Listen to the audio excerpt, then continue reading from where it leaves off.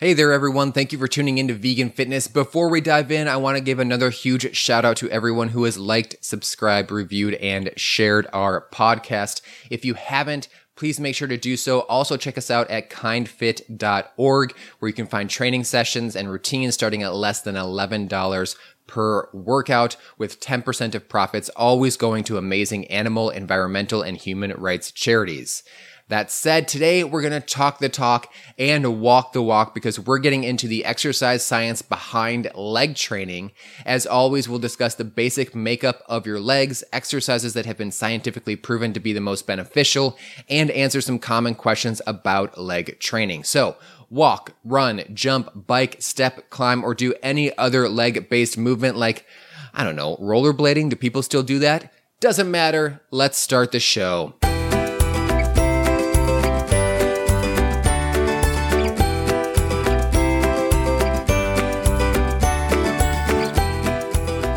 Okay, so I'm sure you know there are a lot of muscles in the leg, from the rectus femoris and vastus lateralis to the peroneus longus and the soleus. But to keep things simple and approachable, we're going to break the leg down into three parts: your quads, your hamstrings, and your calves. Now, if you're like, where's that butt though?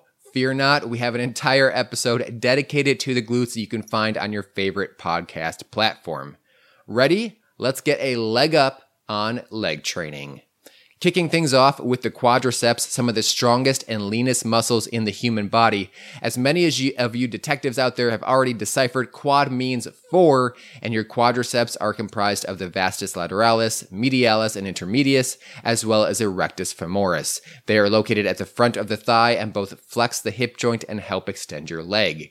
The hamstrings, or hammies as I like to call them, are comprised of three muscles located at the back of your leg: the bicep femoris, semimembranosus, and semitendinosus. One of those is easy to say.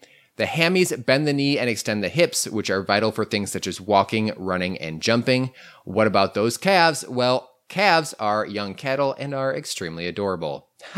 But if we're talking about the calves on your body, they make up the muscles of your lower legs and are pivotal to the movement of your ankles, feet, and toes. The calves are comprised of the gastrocnemius, soleus, and to a lesser extent the plantaris, which, fun fact, only 90% of people have.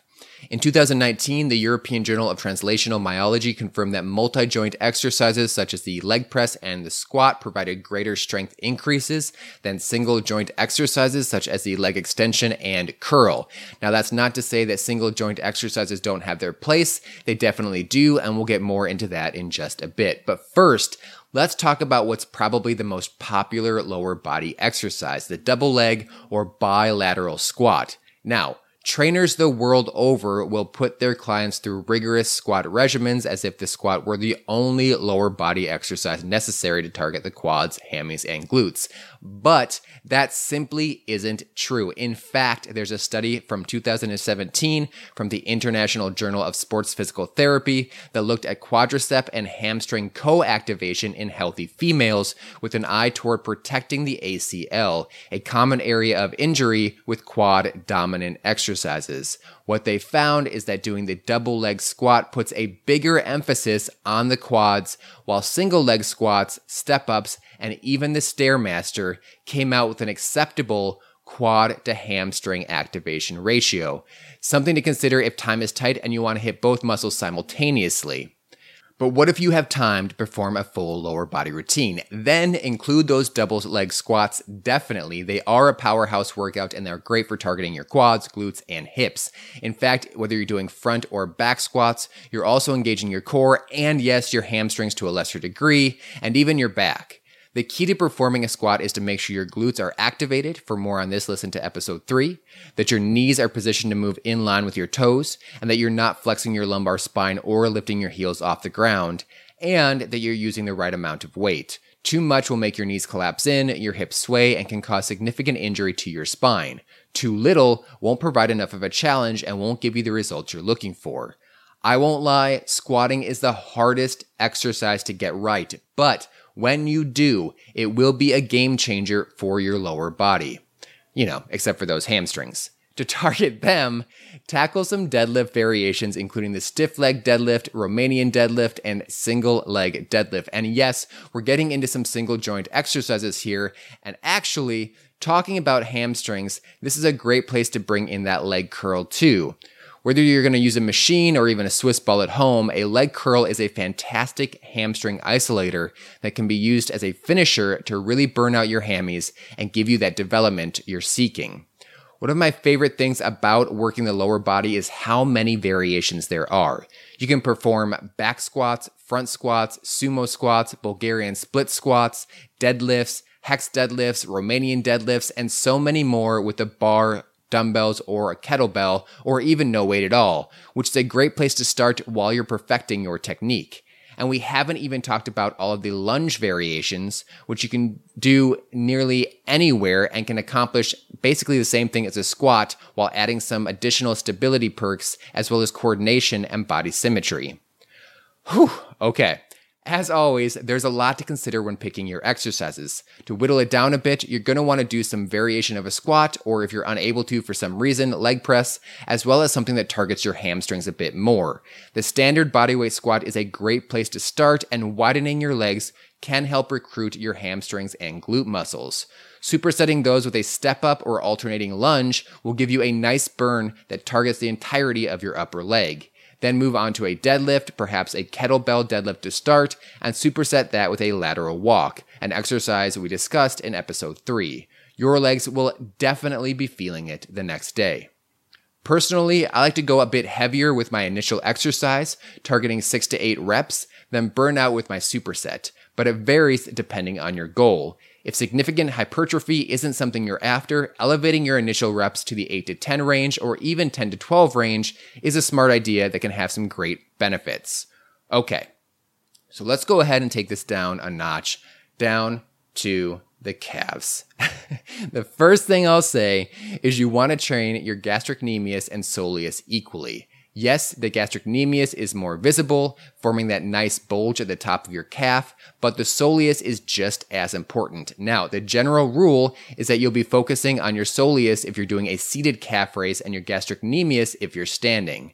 A fun way to give your calves a bit more of a workout is to perform donkey raises. Yes, I did say donkey raises.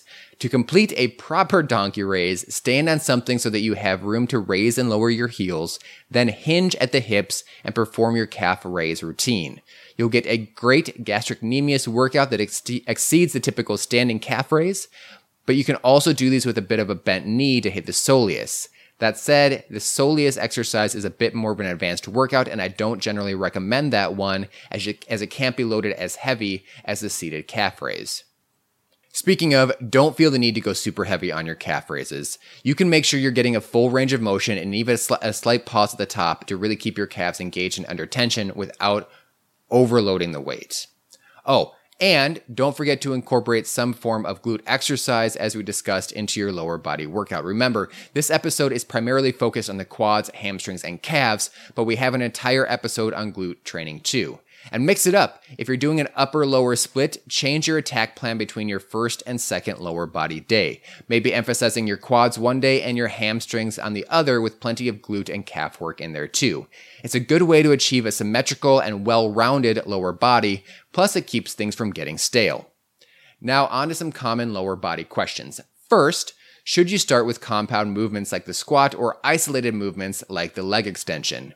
Okay, so this is a tough question, and I've heard fantastic arguments on both sides. Starting with heavy compound movements means you'll have more energy to tackle those moves, and then can use the isolated movements to burn out at the end of your workout. And on the flip side, I've studied with fitness experts who claim starting with isolated movements gets the blood pumping into your legs and can allow for a better compound workout with less chance of hip and knee injury later.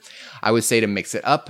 It's my personal opinion and to see what works best for you. But keep in mind that if you start with isolated movements, you're not going to want to burn out on those exercises. You want to make sure you're using them almost as an intense warm-up rather than a working set. That way, you're not compromising your heavier compound moves. I do like this question though, and it might be one we tackle more in depth later on.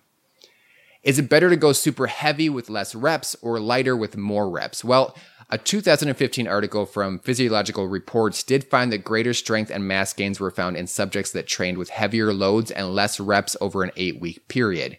It really depends on your ultimate goals though. If you want to gain muscle and strength, then yes, going heavier with medium to low reps is a solid choice. If your goal is greater endurance, then lighter weight and more reps is the way to go. Is a free weight squat better than a Smith machine?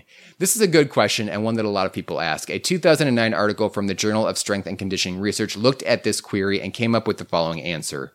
There was greater activation in the gastrocnemius, biceps femoris, and vastus medialis with a free weight squat, but no significant difference in any other muscle group. Still, it was enough to conclude that muscle activation during free weight squats was 43% higher overall than with the Smith machine squats. Bottom line, if you can do free weight squats, do them. If you're just starting out, there's nothing wrong with Smith machine squats, and you can still get a great workout. I know for me, the squat machines at my gym are normally busy, so I just hop over to the Smith machine, and I definitely don't feel like I'm losing out on my workout at all. And that's it, everyone. Thank you so much for listening. I really appreciate it. Please make sure to subscribe and share this podcast with your friends, family, and nemesis. And be kind to yourself and every living thing. We'll see you next time.